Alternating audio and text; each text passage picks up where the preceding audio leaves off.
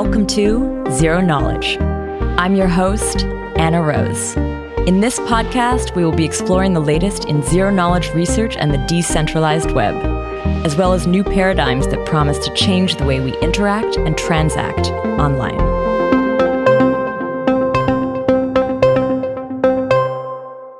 This week, Guillermo Angeres and Alex Evans returned to the show to chat about the research that they, along with Tarun, have been putting out over the last year. We explore the methodology behind their work on CFMMs, AMMs, and related primitives. We also dive into some of their recent findings and what they are looking forward to working on in the future. Before we kick off, I also want to remind you about the ZK Hack online event. ZK Hack consists of weekly workshops about key ZK tools and an advanced puzzle competition. There is a fantastic community forming around this event, so do jump in. I've added the link to the site in the show notes. You can sign up there and find out more about the program. Hope to see you there.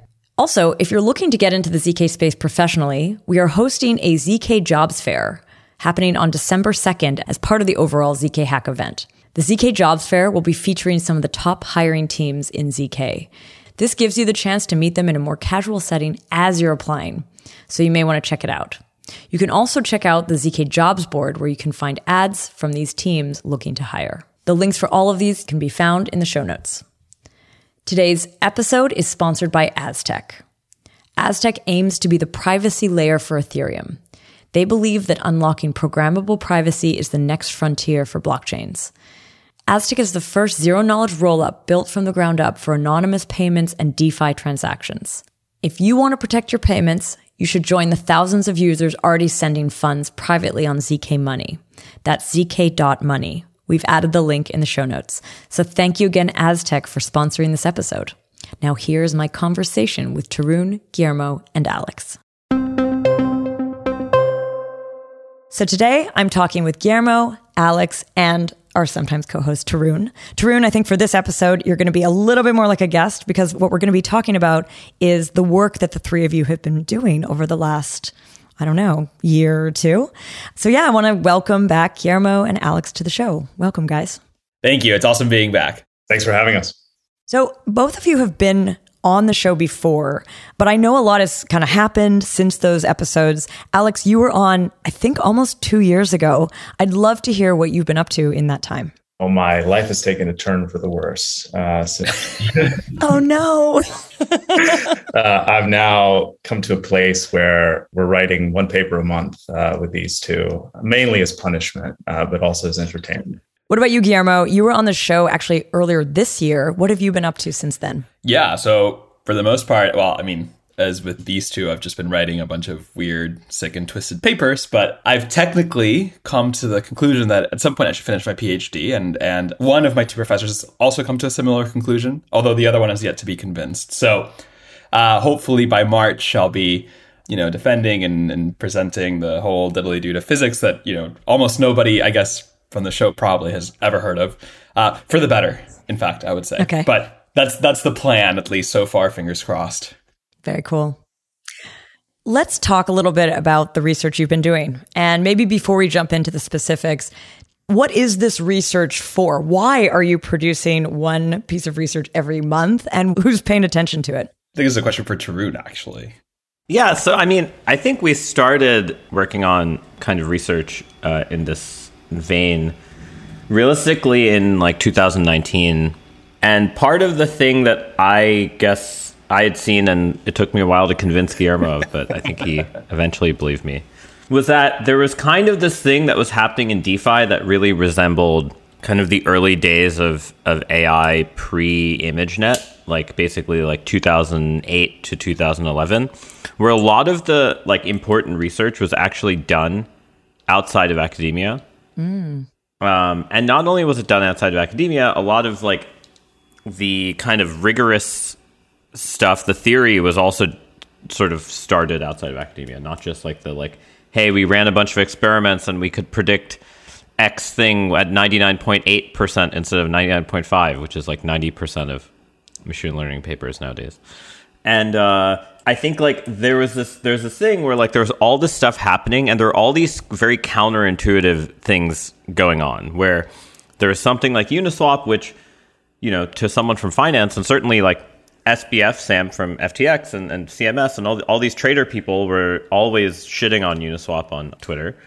And part of the thing that more careful observers who are looking at the on-chain data kind of noticed was that there was actually quite a crazy amount of usage, and people weren't losing as much money as one might naively think. And I think that just led us down the rabbit hole of like, hey, this stuff that looks kind of like on the surface like it shouldn't work or it's stupid in some way actually seems to be working in practice. So there must be some more fundamental reason for why that is.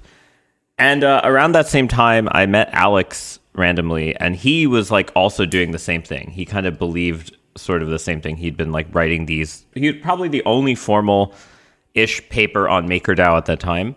And so this is like early 2019. No, it's right. I ran into Tarun at his office. They would host a number of events there. And I'd heard of him from actually another guest on the show, Akis, who had mentioned him as somebody who really knew his leap on mathematics. And as some of the listeners who have seen Tarun might know, he does stick out in a crowd. And so I approached him with that research. And it turns out he was working on very similar things at the time. I think he was doing some credit risk analysis for Compound, which was somewhat analogous, using actually much more efficient and useful techniques than the ones I was using, hence the emphasis on the ish. And then with automated market makers, turns out we were asking very similar questions. In fact, I'd written a whole paper that Guillermo and Tarun had sort of answered the same question that I was going after in one appendix and 2 paragraphs, which is a common theme in our work. We'll get into that soon, of me writing very, very long and complicated things, to which Guillermo will respond with a paragraph, replicating the result in a simpler way. But that's sort of the origin. Is I think we were working on very similar things around the same time and couldn't beat them, so I joined them. Nice. Okay, so your starting point is like sort of the CFMM and AMMs and exploring these, I guess, when you talk about like Uniswap being, I guess, one of the first dApps you were really looking into, like, why does this thing work? What are the properties? But do you feel like, has that expanded from AMMs, or do you still see that as like the core focus of most of your work? So at the end of the day, CFMMs or like AMMs very generally are like one very particularly nice class of things to study. And, as one can imagine, the problem with research papers is that you always end up with more questions than you actually answer. In fact, this is almost universally true. And if it's not true, then you haven't written a research paper. It's like, you wrote something, you wrote an essay instead of a research paper. So in some sense, I guess kind of like kind of stepping back and going a layer higher, right, to the meta, it's that we've kind of realized that, there's a bunch of products that people want to replicate on chain, a bunch of financial products that all have these, interesting properties like options and all these things. And most people kind of come at it from a very traditional finance angle. And that's simply because of the fact that, that's what people are trained in. And there's like, these like simple notions that we all like know and love about options. For example, this is a very specific example, but CFMMs give you kind of a weird perspective on how to actually do things on chain. In some sense, they're like a very natural, let's call it a primitive, a DeFi primitive, if we may, that lets you do a bunch of things that don't seem intuitively obvious how to do on chain, but give you a very natural framework to think about. So, in the previous case, one such case is options, right? It seems kind of weird, and you have to do these complicated mechanisms that require oracles and all these things. But the case of CFMMs actually gives you kind of a natural way of constructing roughly the same object without the use of oracles. So CFMMs are kind of, the way we think about it is you have this class, like this very large set of items that you can do on chain. And CFMMs are a particular set of items that's very surprisingly large. It's a very large class. Now, it's kind of actually shocking, and our research highlights just how shocking it is, how large that set is, even though it looks like a very specific instance, right? That then you can do, of things you can do on chain without using oracles. I don't know if that kind of made sense, but the point is like, it's this very natural framework for which to think about what are the things that we can replicate without using oracles on chain. It's not the set of all things you can replicate without using oracles, but it's a large class. And our point is, there's some boundaries around this like set of items one can replicate, and our research kind of pokes at the boundaries repeatedly of like, how much is it? How much can we actually subsume within this umbrella of constant function market makers or whatever? So are you finding, though, things that don't work in them as well? Like, are there some examples that you could already like say, these we tried, this won't work, we're going to have to rely on oracles? A very simple example would be just in the example Guillermo just mentioned. We have one of our more recent papers, this is now 2 papers ago, replicating monotonic payoffs without oracles, describes a class of, for instance, payoffs that users may desire that are fairly popular, for instance, regular call options and so forth that have unbounded upside and are convex. And we can get into what that means, but you can't do that just simply without an oracle. You need either full collateralization, which is very inefficient, or you require an oracle in order to do that. Turns out actually that things that don't require oracles, and this is maybe the big thesis or idea of a lot of this work, turns out to be quite broad. So you can do, short of that, almost anything. If, for instance, you clip the payoff at some upper bound, you'll be able to do that without an oracle. And maybe even taking a step back, why is this a useful exercise to begin with? And that is that oracles are perhaps the main source of both financial and technical complexity in DeFi. And turns out that they expand the surface of vulnerabilities quite significantly for on-chain financial contracts. So if you look at a lot of the exploits that have happened, and Guillermo has a recent thread on this, a lot of them are related to oracles. And so it's in fact a useful exercise, not just theoretically, which is our primary motivation to be candid, but also practically in terms of how do we design systems. The exercise of how do we minimize use of oracles and how much damage can we do without them is, I think, to us, something practitioners in DeFi and beyond should be asking. When you mention that, like, the fact that there's an oracle could lead to exploits, is it mostly like arbitrage opportunities? Or like when you say exploit here, I want to understand a little bit more what you mean. I mean, there's a bunch of different types of ways that this can happen. I mean, I think the simplest ones are where you have another product that does a non-reversible transaction. So when I say a non-reversible transaction, I mean something like a liquidation, where once the transaction is through, there's not really a way to like put back that capital indirectly, right? So like a trade in an AMM, if you're willing to take the fee, is reversible in that I can trade back and forth and get it back to the same initial price. But there are a whole notion of transactions that are irreversible in finance, and that's usually when it's something like a liquidation or some type of settlement, final settlement. And whenever those occur, and those are dependent on an oracle price, or on some notion of price of the asset such that it triggers such an event, then it can at times become much more valuable to manipulate the price calculation rather than try to like enter into that financial product. And so manipulating the price calculation can either be done by manipulating the oracle directly or manipulating sort of the inputs to the oracle. So the recent Cream attack and the almost Aave attack are effectively oracle manipulation attacks, where in a flash loan, you manipulate an oracle, cause a liquidation, and then sort of take the other side with that indirectly. I mean, it's a lot more complicated for those assets, but the assets that were used in both of those. But, oracles are certainly a source of vulnerabilities. And I think one of the reasons Uniswap stood out to us in 2019 was really this fact that somehow, in spite of there being no oracle, it was able to effectively induce market participants to make it a good oracle, where there's enough arbitrageurs trading against it that the cost of manipulation is extremely expensive. Whereas protocols that try to be explicit oracles, like UMA, none of them had a couple other properties. One is they had to artificially create this notion of the cost of corruptibility was expensive, right? You either do it by having a token, forcing people to stake ... but you don't really give them financial upside in an asset they might already value, like ETH. Whereas in Uniswap, people were earning ETH and stablecoins, and that was like a one big difference between that and sort of the other Oracle systems. The other thing is that other Oracle systems act more like legal courts than they do like blockchains, because they rely on all sorts of like challenge games and like, you could view the UMA Oracle as not that different than an optimistic rollup in some ways. And I don't mean that necessarily positively in Ethereum. Like in other blockchains, it's actually great for a bunch of reasons. But in Ethereum, the way that doing these kind of like post-event resolutions is just extremely, extremely annoying. And I think in like other blockchains, some of the more complicated designs are actually going to be more user-friendly, because I think people just don't like having this. When people submit a transaction to Ethereum, They want to say, okay, I submit it, it's confirmed, I never have to think about it again, right? The problem with oracles that have sort of post-trade settlement is that you submit the transaction, you see it got confirmed in the block, but then you also have to keep watching the blockchain for another 10 blocks before you decide, okay, it's actually in. And for better or worse, this is an industry of degens, so it's not like they're actually really going to want to do that. Right. This is no knock against the UMA design. I think it's just that it doesn't work as well on Ethereum. I think it's actually not a bad design somewhere else. It turns out that our work explains in some ways where that design is, or some version of that design is necessary.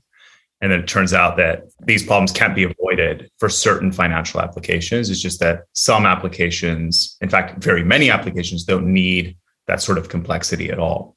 So one way to think about it, just to make it really clear, is the types of guarantees that you have in Oracle-dependent systems are of the form either property X holds, in other words, I don't get liquidated unless the price falls below a certain amount, or the Oracle has failed, which in the case of UMA falls down to the costs of corruption versus the profit from corruption and some equation holding between those two.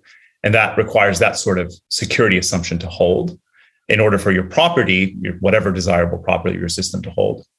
And in the work on CFMMs, as well as related systems, the assumption is either property X holds, in other words, in this state of the world, this user gets the same payoff as this option, or some other property holds, such as the portfolio's 50-50 balance between two assets or whatever else.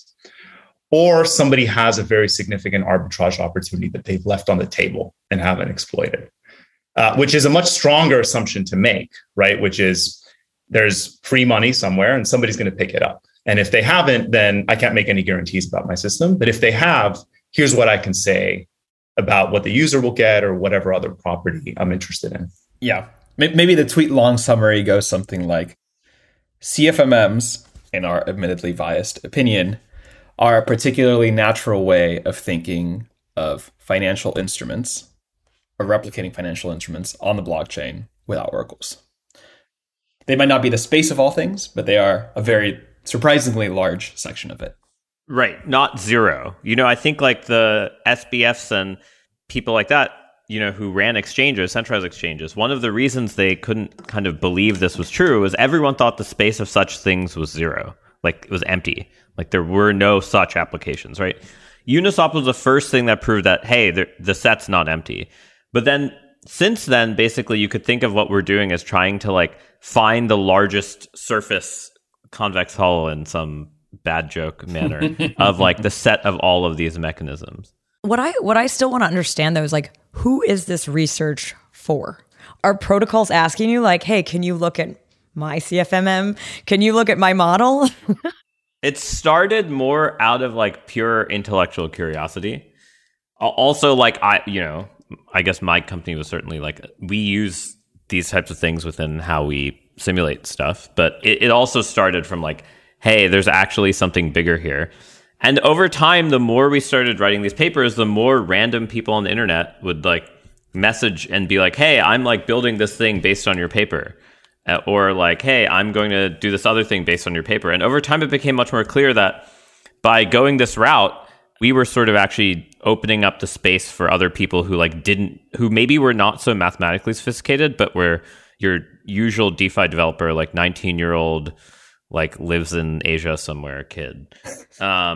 And this was like kind of a way for them to kind of find new things to do. And then when MEV happened, it became much more clear why people really liked our papers, because no one else knew how to write the formula for what the optimal arbitrage was. And so the Flashbots Discord is filled with lots of random anons pasting our papers back and forth.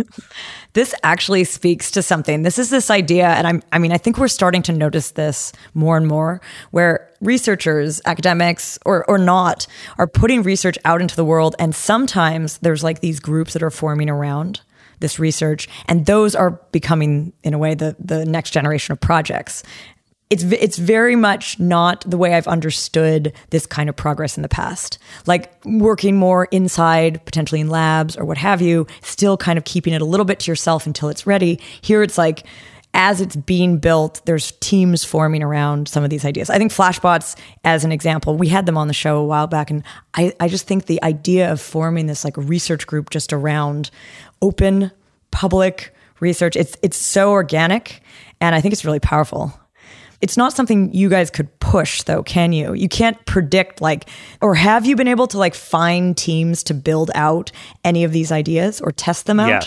Yes. The answer to that is definitely okay. Yes. You have. I think the bigger thing is like it wasn't clear when we started this that would be the direction things would go. I think when we started it was all of us were just like, how does this make sense? But also there should be some like there's just this inkling or feeling that, hey, look, in the 1970s, sort of when options pricing theory first was developed, the options market was basically non-existent. It only existed in legal contracts. And people were basically like, when they had options, they were like employee stock options or warrants. Like they were not like traded options on equities. But the idea that there existed a model to price things is actually what caused, plus electronic markets is what really caused the options market to boom. Once people had sort of a lingua franca to use for deciding like what it meant to hold X amount of risk, people were able to use these instruments more. Of course, things blow up. Model doesn't work all the time. Yada yada yada. Whatever. Those are the devils left to like the user. Okay. But the point is that there's clearly was some new theory here, and we were just more convinced that it was like this like intellectually curious thing, and all the people in cryptocurrency land are really always focused on these like distributed systems or cryptography guarantees, but they like kind of always leave it as a quote exercise to the reader, all of the economic or crypto economic things. I mean, just look at the Chainlink paper, for instance, right? It doesn't really specify what the true economics are. Not a knock to them, but they probably still have to figure that out soon. But I think that the main point is that, there is clearly some new type of way of thinking about quant finance here that due to the idea that settlement is sort of instant, amongst other things. And I think that was where it started, was that kind of curiosity, which probably was true for a lot of people in the bear market who were looking at the stuff because there were only 10 of us. Yeah. Yeah, we all know each other now. That's true. And we all DM each other constantly and try to nerd snipe each other. So at this point, it's like a weird clique of random people. Okay, but tell me more about the builders that you are finding. Like, are you actually sourcing these things? Are you saying like, I just published this paper, we need a group? Like, how do you even do that? So people come out of the woodwork. I mean, and like on Twitter and so forth, and we won't know their names very often. And you'll find that people can go very deep and understand very concretely how things work. Sometimes not so much, to be candid, but very often we have, these ideas are mostly theoretical. You see, the papers are mostly what Guillermo's PhD advisor, who I recently met, calls street fighting mathematics, of just essentially, little cute things that we do. And here's this thing, like it or not, here's how it works. And there's a lot of work that needs to go to take that from a theoretical idea to actual code and something that's implementable in practice. And so these people will ask all the right questions about how this thing will work and all that. One team, for instance, that's working on the replicating market makers paper, which Guillermo in very high level terms rehearsed earlier, essentially went through that exercise and are currently going through that exercise of taking sort of a fairly abstract academic idea and turning it into an implementable project that users can actually interact with and get the types of guarantees that, at least in theory, are possible. And that obviously requires a lot of engineering work. It requires a lot of security work. And maybe some of the mathematical properties help you there. But of course, what they look like in the scary, horrible, twisted world of the EVM and Solidity is very different. And so we don't claim credit for any of these teams' work. And we've been helpful to the extent that we can. But of course, these are brilliant engineers, developers, and so forth that are really sort of pulling the weight here. To be fair, also, this is also true with ZKPs and consensus protocols, right? Where like the original paper is a very far cry away from like what the actual implemented thing looks like, right? But it gives you sort of a North Star, but it's a very lossy North Star. And as you try to like chase this rainbow, metaphorically. Well, that was a bad metaphor. But as you try to kind of follow this guide, you realize, hey, I'm getting finer and finer resolution, and like, oh, I missed this thing, or I missed this other thing, I missed this other thing. And you kind of only learn that stuff from actually trying to build these things, or write code that does what they're supposed to do. And I think that's sort of the next step from this type of stuff. But it's almost the same in my mind as like the people who are writing the early ZKP papers, where it was more this like curiosity as to like, can you actually get succinctness? Can you actually get non-interactivity? Can you actually like get these random polynomials to like not be in a field whose order is more than the number of particles in the universe, ... right? And these things always start with the kernel of that. Like all of the AI and machine learning stuff that people do started with this kernel of like, actually, I believe, like just throw more hardware and like increase the size of this stuff and don't care about like proving the formal math. I'm much to Guillermo's chagrin because he's around more of the shills in Stanford, unfortunately. It's interesting because it's almost like, I mean, especially looking back at some of that early work, it does sometimes feel like through the curiosity, solutions are offered, but the problems haven't been defined yet. Like you can kind of figure out like, what is the problem we're trying to solve with this? But it's like, there's so many interesting properties in this solution that you're looking to see if it fits other problems afterwards. I don't know if it's like that at all in the work you're doing. I think for DeFi, it's a lot. One thing I would say is different is like a lot of times our papers are fast follow to like, hey, someone did something in practice that they have no justification for, and there's no reason it should work, but we kind of started trying to write out the math, and then all of a sudden it's like, okay, there's clearly some reason it should work, and here's the reason. Yeah. It resembles more of like the relationship between physics and math, right? Where like physics finds something that completely is non sequitur to a mathematician, and then mathematicians spend 50 years and try to like create the theory for it, try to create the, like, oh, we have to invent some new type of math to do it. Here it's a much more pedestrian. It's more like there's got to be something that's working. The space of things is that it could be is quite small because blockchains kind of restrict the actual execution and state and everything of the system. There's only certain types of users, etc.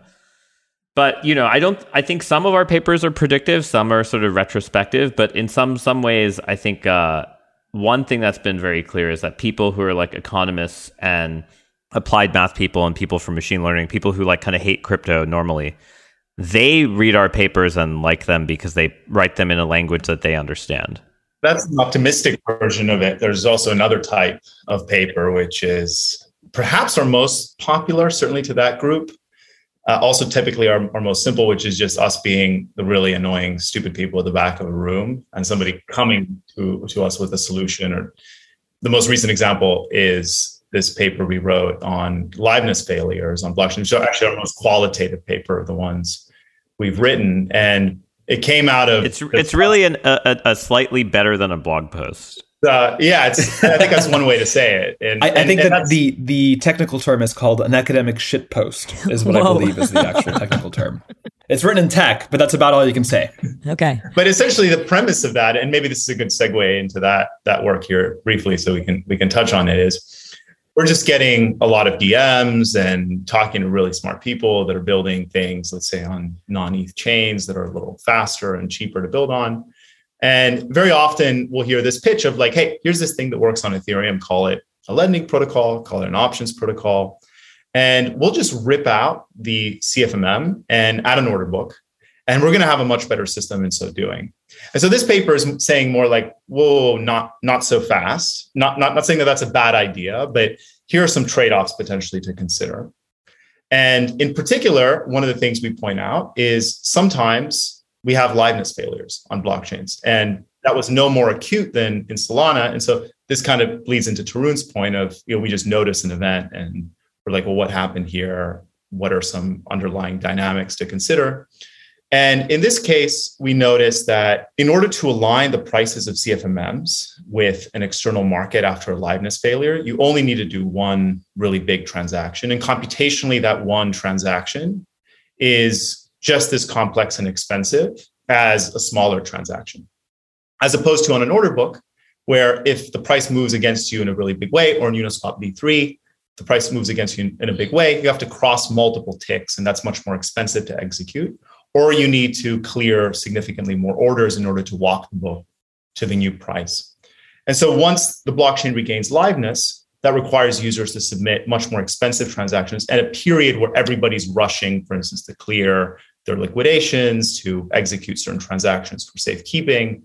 And that creates an environment where you're much more vulnerable, for instance, to very significant price moves that negatively affect your returns as a liquidity provider to these AMM. So certainly we like the capital efficiency and we like the flexibility of these types of designs and are excited to see them proliferate in places where transaction costs are cheaper.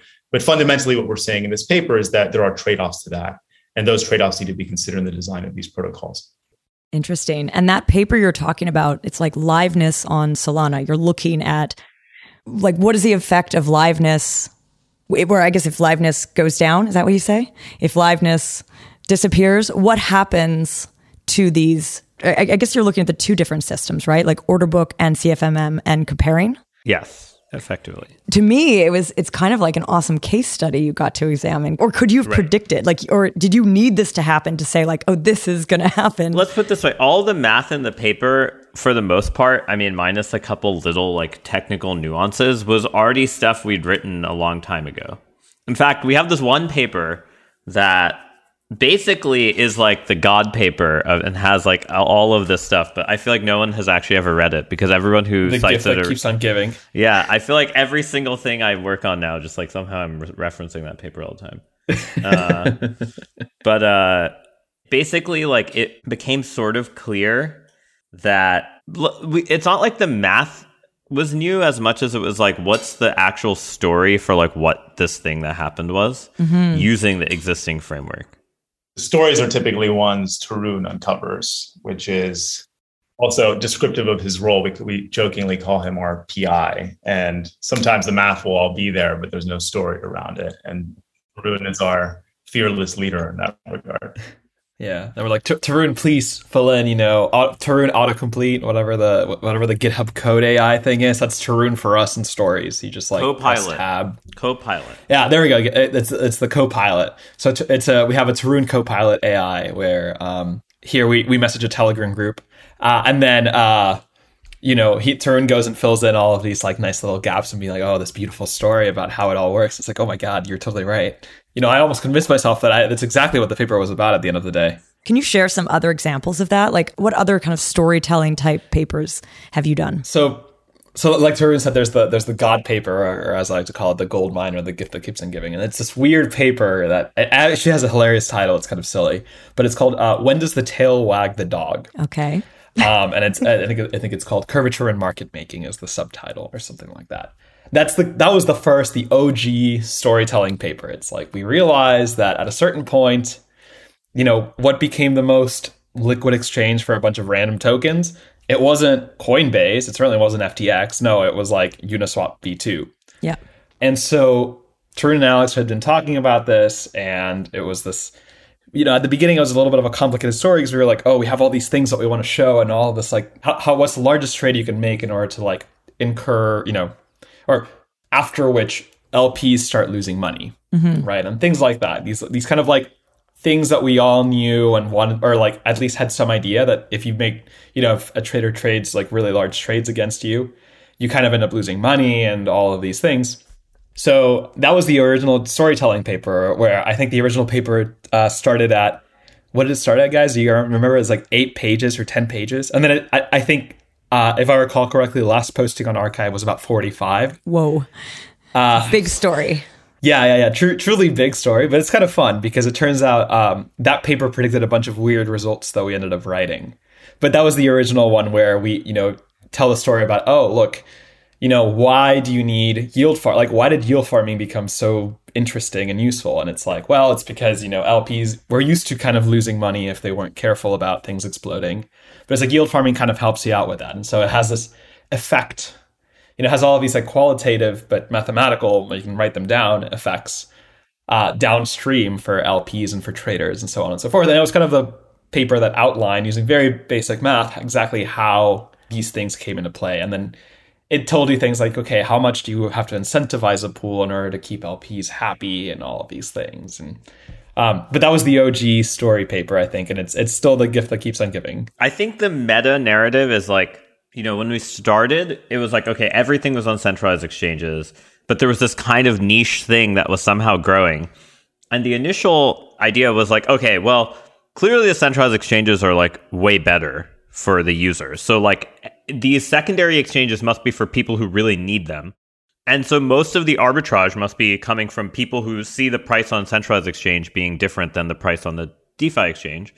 And the centralized exchange is almost as if it's like an oracle. It's like the perfect price. But the DeFi exchange is this kind of like shitty price, but people who have no other way of getting the asset have to go there.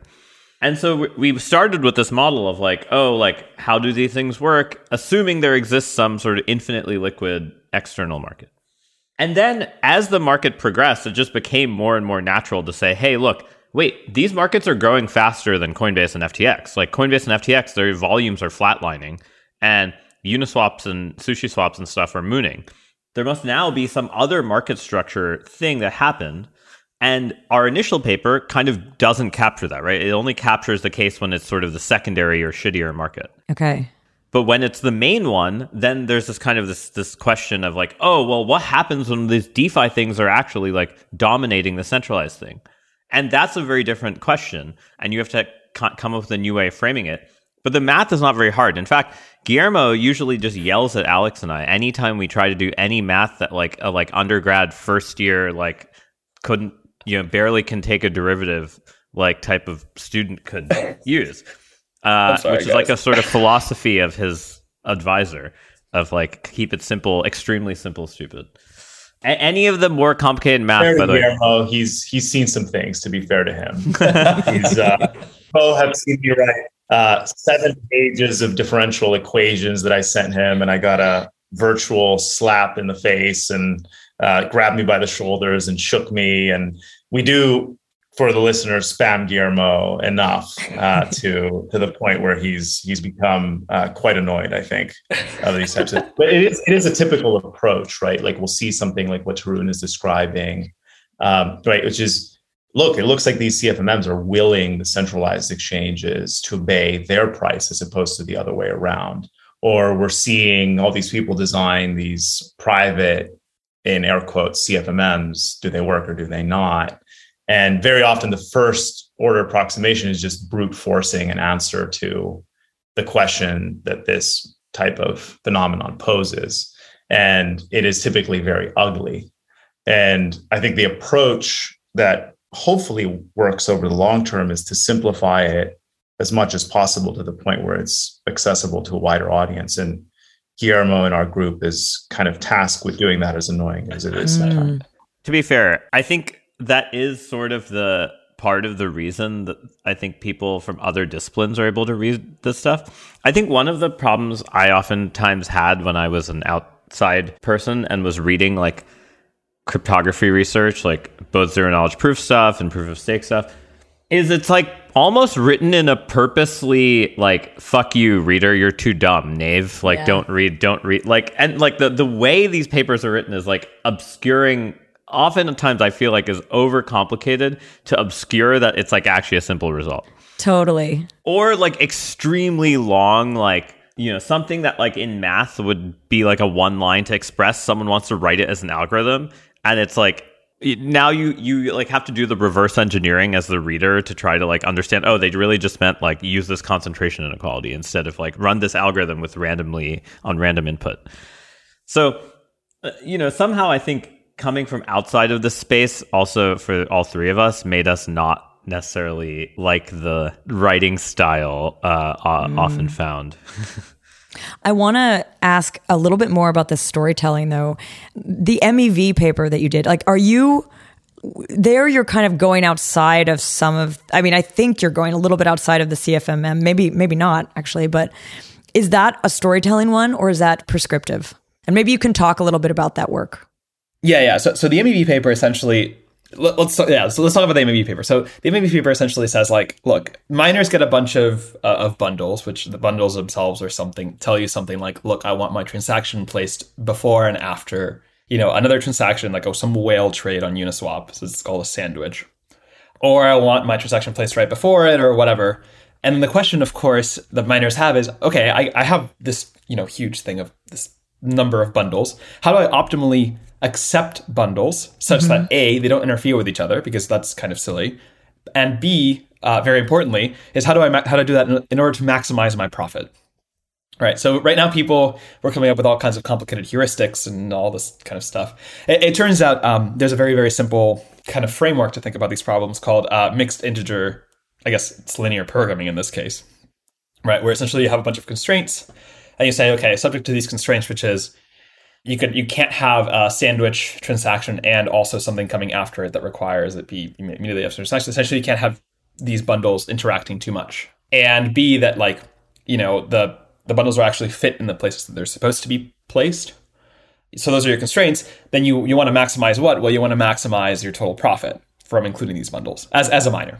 But this kind of, maybe sipping back from that, that's what one might call a somewhat storytelling paper, in the sense of all of this is a note and it's 5 pages long and it's really not that complicated. So why are we making it that complicated? But kind of stepping back from that, this is what Alex and I guess my advisor, Stephen Boyd, calls street fighting mathematics. It's this notion that at the end of the day, all of these problems are actually fairly straightforward.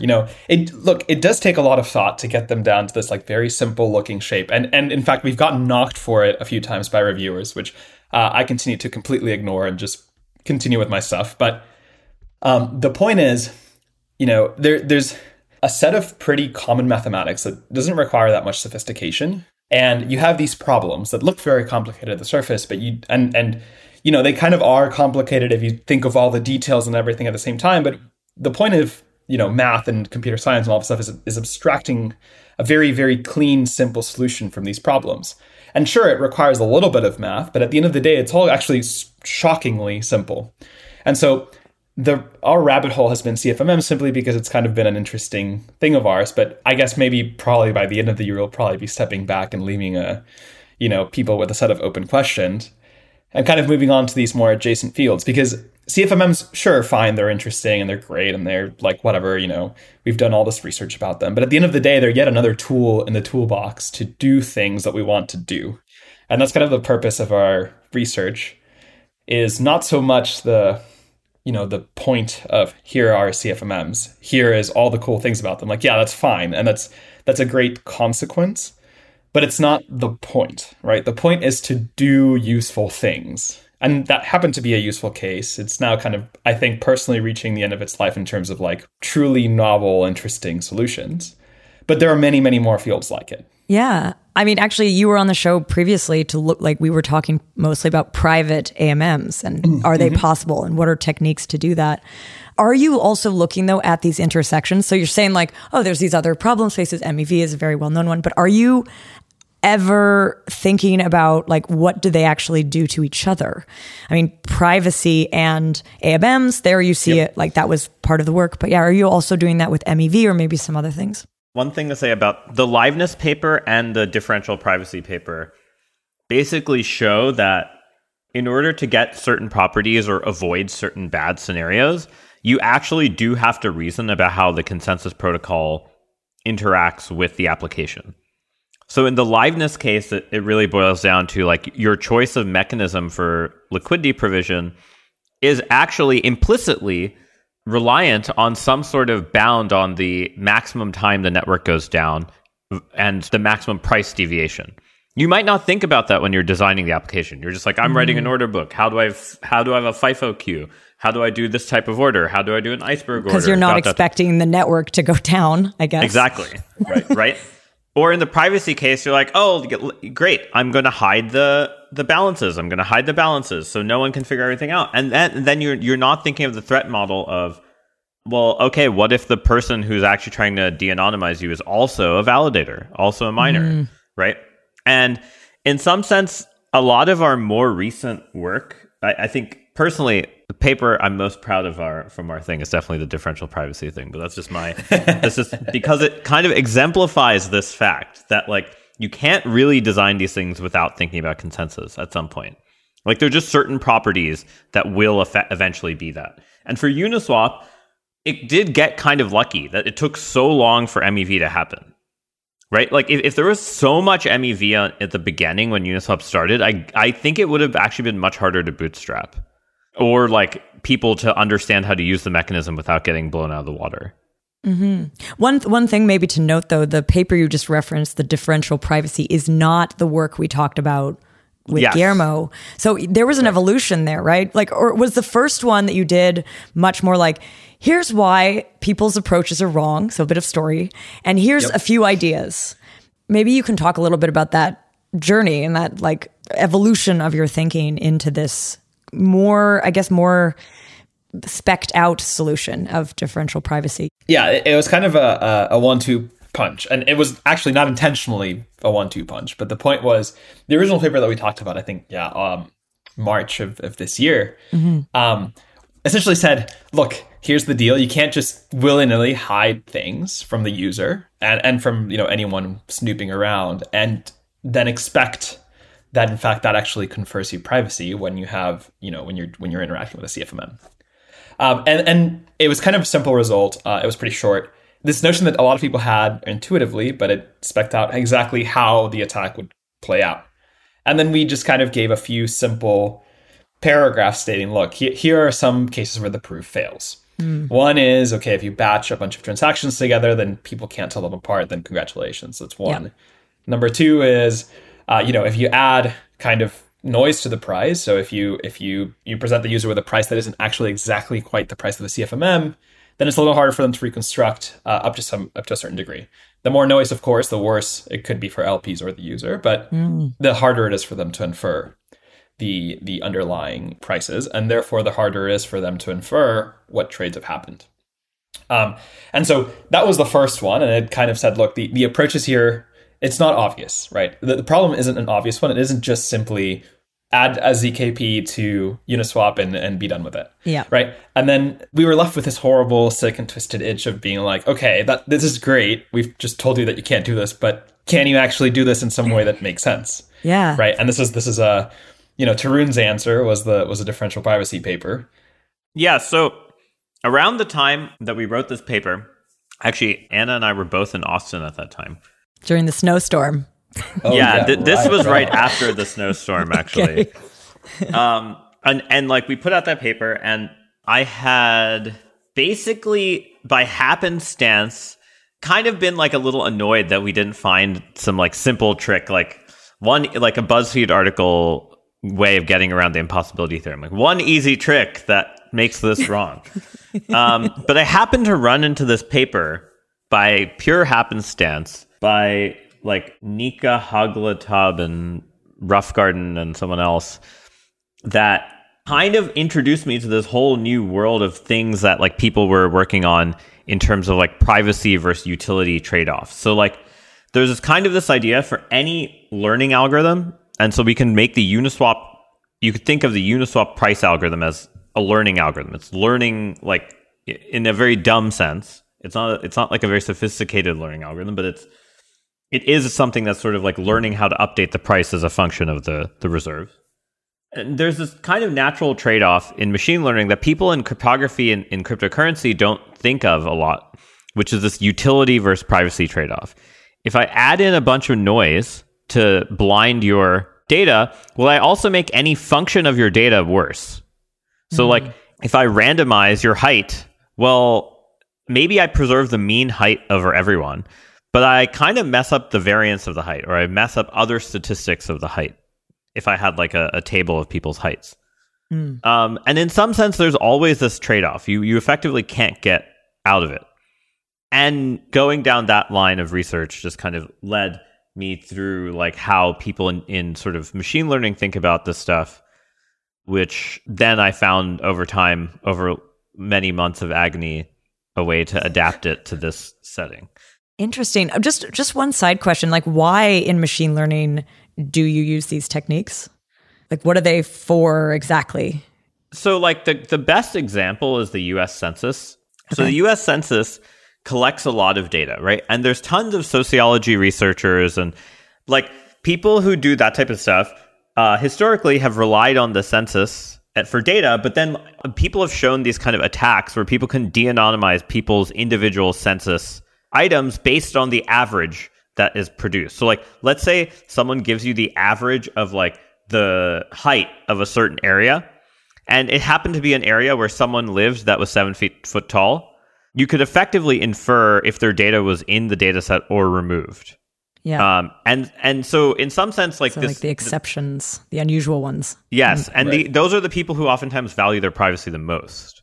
So there's kind of this weird thing where that happened, then the US Census was like, okay, we're going to use these privacy techniques. And now sociologists are a little pissed because they didn't know how. To be fair, all they learned how to do is import our library, call our library on census data. But so I don't think they really checked carefully like the math they were doing and like how sensitive it was to noise.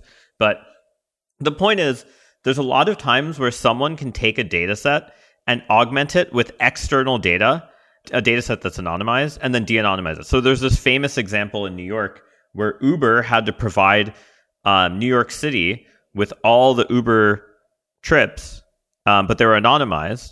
And then someone found another data set related to like Uber coupons or something. And then they joined it and they were able to de-anonymize because the one was de-anonymized, one was anonymized. Wow. And so then they found all these, and this actually, I forget if it was the Elliot Spitzer thing or if it was like some other like sex scandal, but they did find this like politician who was like constantly going to this one strip club, and that was like a Whoa. And the other famous example, which is actually really, it's kind of what kind of kicked off this whole field, was Netflix in 2008 had a very famous Kaggle challenge. They had a very famous challenge was, can you predict what movies people are going to like, given their previous ratings or something like that. And this data set was completely public, right? And it was a big data set. And some researchers went through, and essentially what they did was they just using, mind you, this is ridiculous, right? Like just using people's preferences for movies, they were able to de-anonymize. I can't remember the exact number, but it's like either a quarter or a half or something of all people watching. This is, again, mind you, Netflix movies in 2008, right? Like, think about that. And they were able to de-anonymize something like half of or a quarter of the data set just from their movie preferences and combining it with some other data set. So that's crazy. It's we joke that it's some esoteric mathematical thing, but at the end of the day, actually, it turns out to be hilariously simple, and you can run it on a laptop and do some real damage. But where the differential privacy, like where was that first thought of or implemented within a machine learning context, if you remember?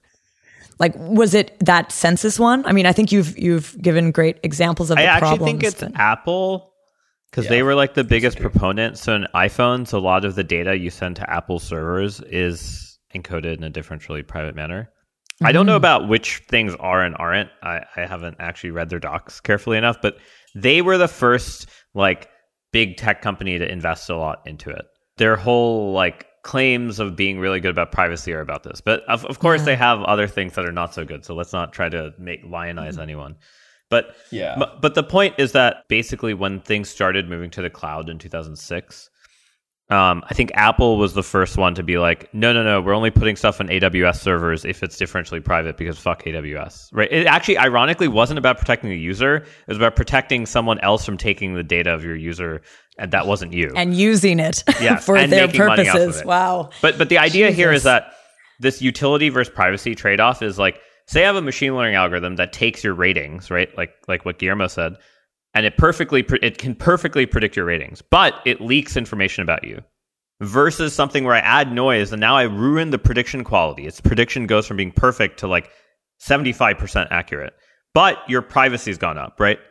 So that's the thing you should be thinking in your head. Like that's why the Netflix example might be the cleanest one. Mm-hmm. Now let's hear then, how is differential privacy actually used in our context? So imagine you have someone who has a machine learning algorithm where they can try to predict where the whale order is. So let's say there's like 1,000 trades of size 1. So it's like 1 Guille coin for 1 Alex coin. And then there's the whale, Guillermo, who's like, I want to ape into Alex. So I'm going to make 1,000. I'm going to trade 1,000 Guille coins for, sorry, Alex. I'd ape into Alex too. Don't worry. Trust me. Yeah, much more valuable than that sounded Guille a lot coin. worse than once I said it. And so the idea is like the people who have this very small trade size, the 1 coin size, they all want to actually be in front of the person who is the 1,000 trade size, because like once the person who trades the size 1,000 trades, they will push the price up a lot, right? And all the people who are like the small fries will get kind of way worse price impact. Mm-hmm. But from the whale's perspective, you actually are like, hey, I just want to be fairly priced. I don't care where I get put. I just want it to be like fair, right? And so the whale is the one who's trading their privacy, right? In some ways, because like they just stick out like a sore thumb. Their trade size is way bigger than everyone else's. So statistically, people can try to say like, oh, I know this is the whale's order, I'm going to front run them. And this is the exception we were talking about before, I guess. This is the exceptional result that's very, very visible. Yeah. Right. And in trading, that's much more common, right? Like when there's like a liquidation, there's just like a million MEV bots and searchers trying to chase it, right? So, and they all have small size relative to the thing that's getting liquidated. So this type of scenario is extremely common in finance, even more so than in the sociological data type of scenario. And so the idea is like privacy. Well, what does privacy mean to the whale? Well, it means that somehow they can still get the same amount of quantity, the 1,000 orders, but it's going to get interspersed. So imagine if now I cut up the trade of size 1,000 into 100 pieces of size 10, and then I randomly intersperse them amongst the other trades of size 1. Do they get a better price? And how easy is it for someone to front run every single one of their size 10 orders? And so because I'm adding some entropy by cutting up the orders and splitting them, that's increasing my privacy. But I'm making my price impact worse in some sense because I'm splitting up my trades and I might have had more, it could be worse. And so that's sort of the trade-off that we kind of analyze and show that you can, if consensus can provide a source of randomness for doing this kind of chopping up and permuting action, then you can achieve kind of these types of privacy guarantees.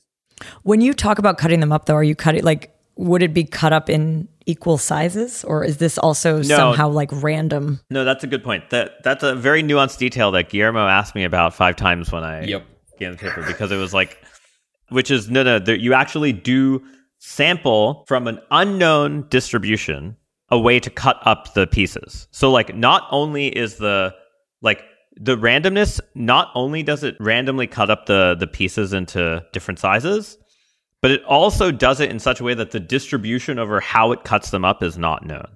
That's the key. That's the very key crucial part. Otherwise you're if someone knows the distribution, they could simulate it and try to say like, oh, this is the most likely cutting. But how would you keep that private? Like, how would that not be known when you're talking like open source? Like, isn't it kind of there? Provided you have an input source of randomness that you trust, like a VDF or a VRF, you can sample from this distribution of how to cut things up in a differentially private manner itself, right? So everything, the root security detail will end up being like, does your VRF or VDF actually give you enough entropy?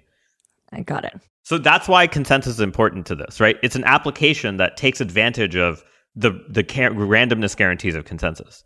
But this is another situation where the application layer has to interact with the actual blockchain.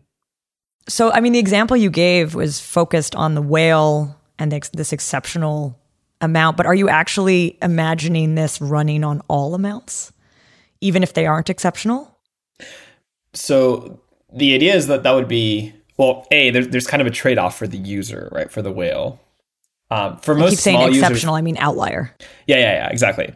Right. So for most users, the trade-off is the following. It's 0 because they're just going to trade anyways, right? The trade-off is either, there's kind of 2. There's one at the exceptional user level, and there's one at the base layer level of, actually the CFMM itself is going to have some sort of price impact that's different. But at the whale level, it's, you have a slider that says, how much privacy do I want versus how much do I care that this thing just gets executed and doesn't cost me personally? So there is a cost. In some sense, the point that Tarun is making is that there's a cost to privacy, right? And it's a cost in a very literal sense of, at the end of the day, you're paying for that whether you want to or not, right? And you can choose to not pay for it, but now you've traded off your entire privacy. So which could impact your actual trade. Exactly. Yeah. So it's you either eat up the cost in the trade or you eat up the cost in privacy and take your pick, right? there's a slider there, and that's fine. But at the end of the day, there's not really an obvious way of making them together. And certainly there isn't one obvious and immediate extension because of the paper that we were previously talking about. At the end of the day, you can't have your cake and eat it too. This is interesting. So it isn't blanket differential privacy across the board, but more of an optional differential privacy. Yeah. Are there, and I imagine you've explored this, but are there any other edges or leaks that could come out of this that are not covered by the differential privacy slider? So there are some. One case that we've made previously, which is kind of interesting and also requires kind of control of the consensus layer, although you could implement it later, is one thing that would actually just immediately improve privacy is just simply matching orders off chain. So you can imagine that there is some sort of, there's a bit on a contract header that if that bit is 1, what it does is it immediately starts some algorithm. So when the block is minted, part of consensus requires you match orders prior to including them in the CFMM. Mm-hmm.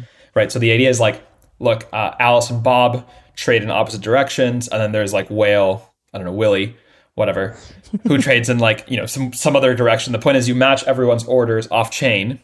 Right. And then it's kind of, if no one can see the amounts, and privacy is preserved in some sense, right, in the CFMM itself. And then Willie just uses the remaining part of the, whatever is left over to trade against the CFMM. And then, of course, here's the deal. Willie loses privacy, right? But everyone else is pretty much safe. Got it. Assuming you obviously trust the aggregator. So there's some off-chain operator that is collecting these trades and matching them, they offset, and there's some secure way of communicating with them, which I would love to see it if somebody has it, but it does assume that. Exactly.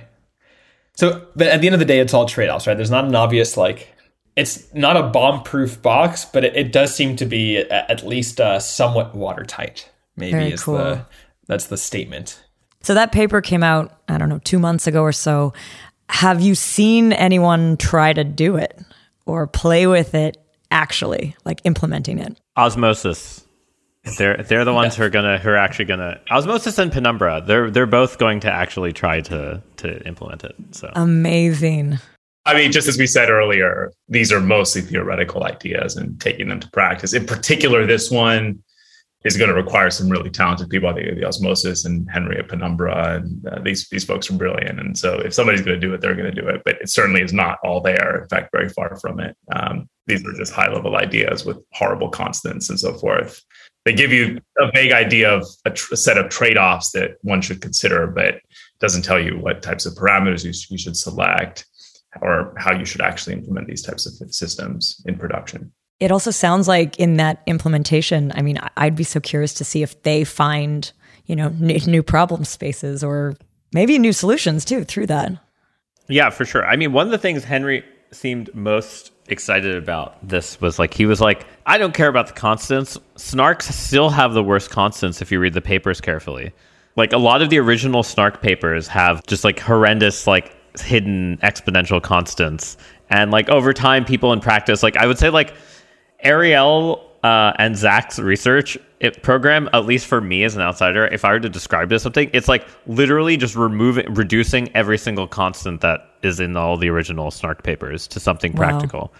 You mean Plonk, like what they've done with Plonk? Yeah, all the entire series. And all the Turbo Plonk and Super Plonk. PLOOKUP, FF Plonk. All these things are if you read them carefully, are just constant reduction mechanisms, which is the type of thing that you do when you're actually doing engineering and not armchair math in some sense. Yeah, when you're what I like to call doing real people things as opposed to fictional made up world fantasy that we do when writing papers. 90%. 10% of it is actually useful, but at the end of the day, it's storytelling, as we like to call it. Well, I am so excited to hear that people are now experimenting with this. It's awesome to hear this. So I think to wrap up this episode, what I would like to hear from each of you is actually a space or topic, something that you haven't yet explored, where you see your research potentially going towards. So Alex, why don't we start with you? The honest answer here is that, and the answer, because we've been chatting about it, is that we've been looking a lot at ZK, and we're so early in that exploration where the directions are less clear. We're really interested in ZK more generally, right? But some areas where we can be useful and our work can potentially be constructive out the gate are more in application areas, as well as some of the things Tarun described in terms of acceleration of certain things and maybe some more practical examples of how these things can be used. The economics of ZK systems, there's very little work sort of on, there's now all these rollups, there's now all these private layer ones, right? What are the different types of economic arrangements between the agents in these networks? And those are areas where we can maybe do damage out the gate, but then we're certain there's much deeper and more sophisticated problems that we'll encounter as we pursue that exploration, as there were in CFMMs and MEV and staking and lending protocols that we discovered in that work. But the realities were very early in that exploration. Very cool. All right, Tarun, what about you? Two main things. To your point about there being a lot of cart before the horse, I kind of think like a lot of the cryptography ZK stuff is a little cart before the horse. And that's not necessarily bad, but we're going to have all of these private networks with smart contracts soon, TM, and like the Aleo, Transitions, all these types of people. For sure. But I guess I think that there's not really any applications that exist, to be honest, other than transfers. Like, yes, we want private smart contracts. We want private smart contracts. But we don't really have that many applications.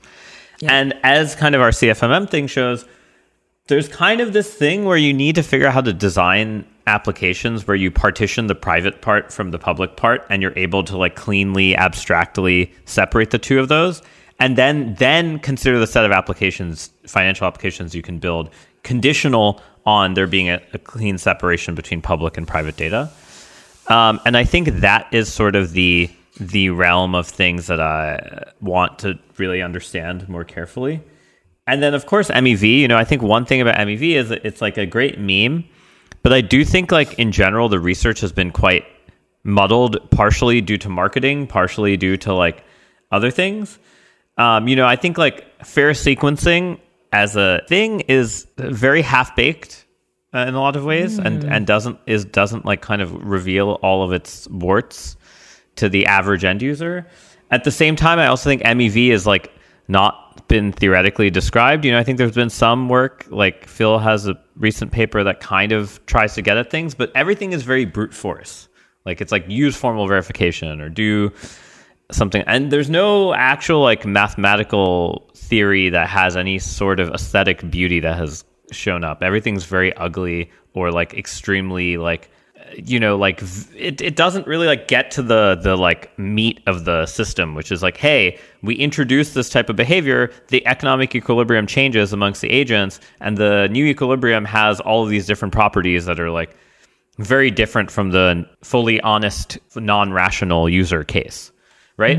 Somehow we don't have a story like that. We only have this thing of like, hey, I can like do this kind of not very easy to explain mathematically thing, and like maybe we find that you can make a profit. Well, that's not like much of a story, right? That doesn't really actually tell you like what's going on amongst all participants. And so getting to something like that's like less brute force, I think, and less computer science focused, because I think like no offense, the computer science parts of MEV are kind of boring in a lot of ways. They like really don't illustrate like the reason that people are having these like big shooting wars. When I say shooting wars, I mean like data center wars and like co-locating next to certain miners, doing X, Y, or Z, right? Like all people don't do that stuff just because of like a computer science reason alone, right? There has to be some sort of like, it's like finance. Like, why do you build a microwave towers? Well, there's like a certain equilibrium that occurs once they actually exist. You change the equilibrium, right? And in some sense, like that's what's happening. And yet people want to just focus on kind of like the kind of boring details, to me, boring at least. Like there's no aesthetics to it. And like people should have some sense of aesthetics when they write papers. And I don't know whether Guillermo's laughing at me or with you. Me. Yeah. I think to install the phrase aesthetics, because I have this weird joke that I like to say, and I apologize because this might offend in fact some of my colleagues, but there are three fields in ranked order that have probably the worst aesthetics I've seen, and they're in exactly the following order.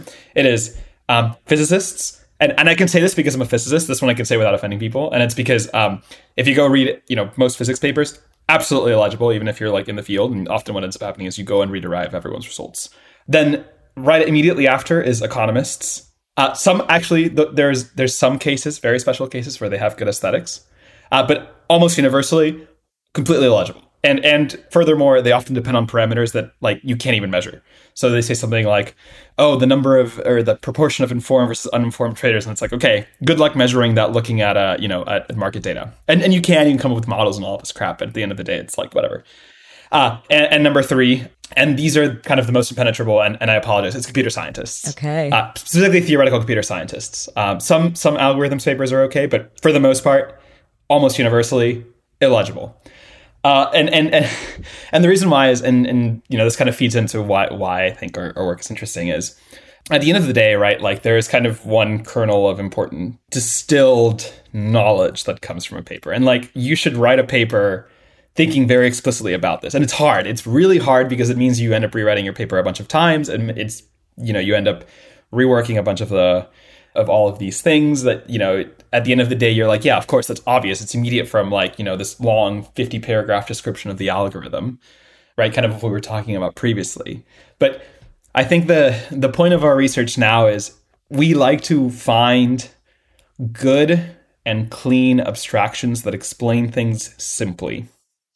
And of course, we landed in this interesting case, which was CFMMs, but there are so many more problems that have, in some sense, have this heuristic that if a human can intuit the behavior of a system, then that system is probably simple enough that you can describe it simply as well. And so I think the kind of taking the meta level here, as we kind of go forward, the point is finding these pockets of things that people care about and things that people find interesting, and describing them using, very simple language. And at the end of the day, it's almost universally very simple. Like if you could work out some calculation for it, why the hell is it not simple? You don't need a SAT solver to describe, X or Y or Z. You could just write down a 3-paragraph definition from which like all of these results follow. Again, we landed in CFMMs as being a particularly one such abstraction, but at the end of the day, there's millions of these things that people are kind of hinting at, and we're all slowly but surely like churning through.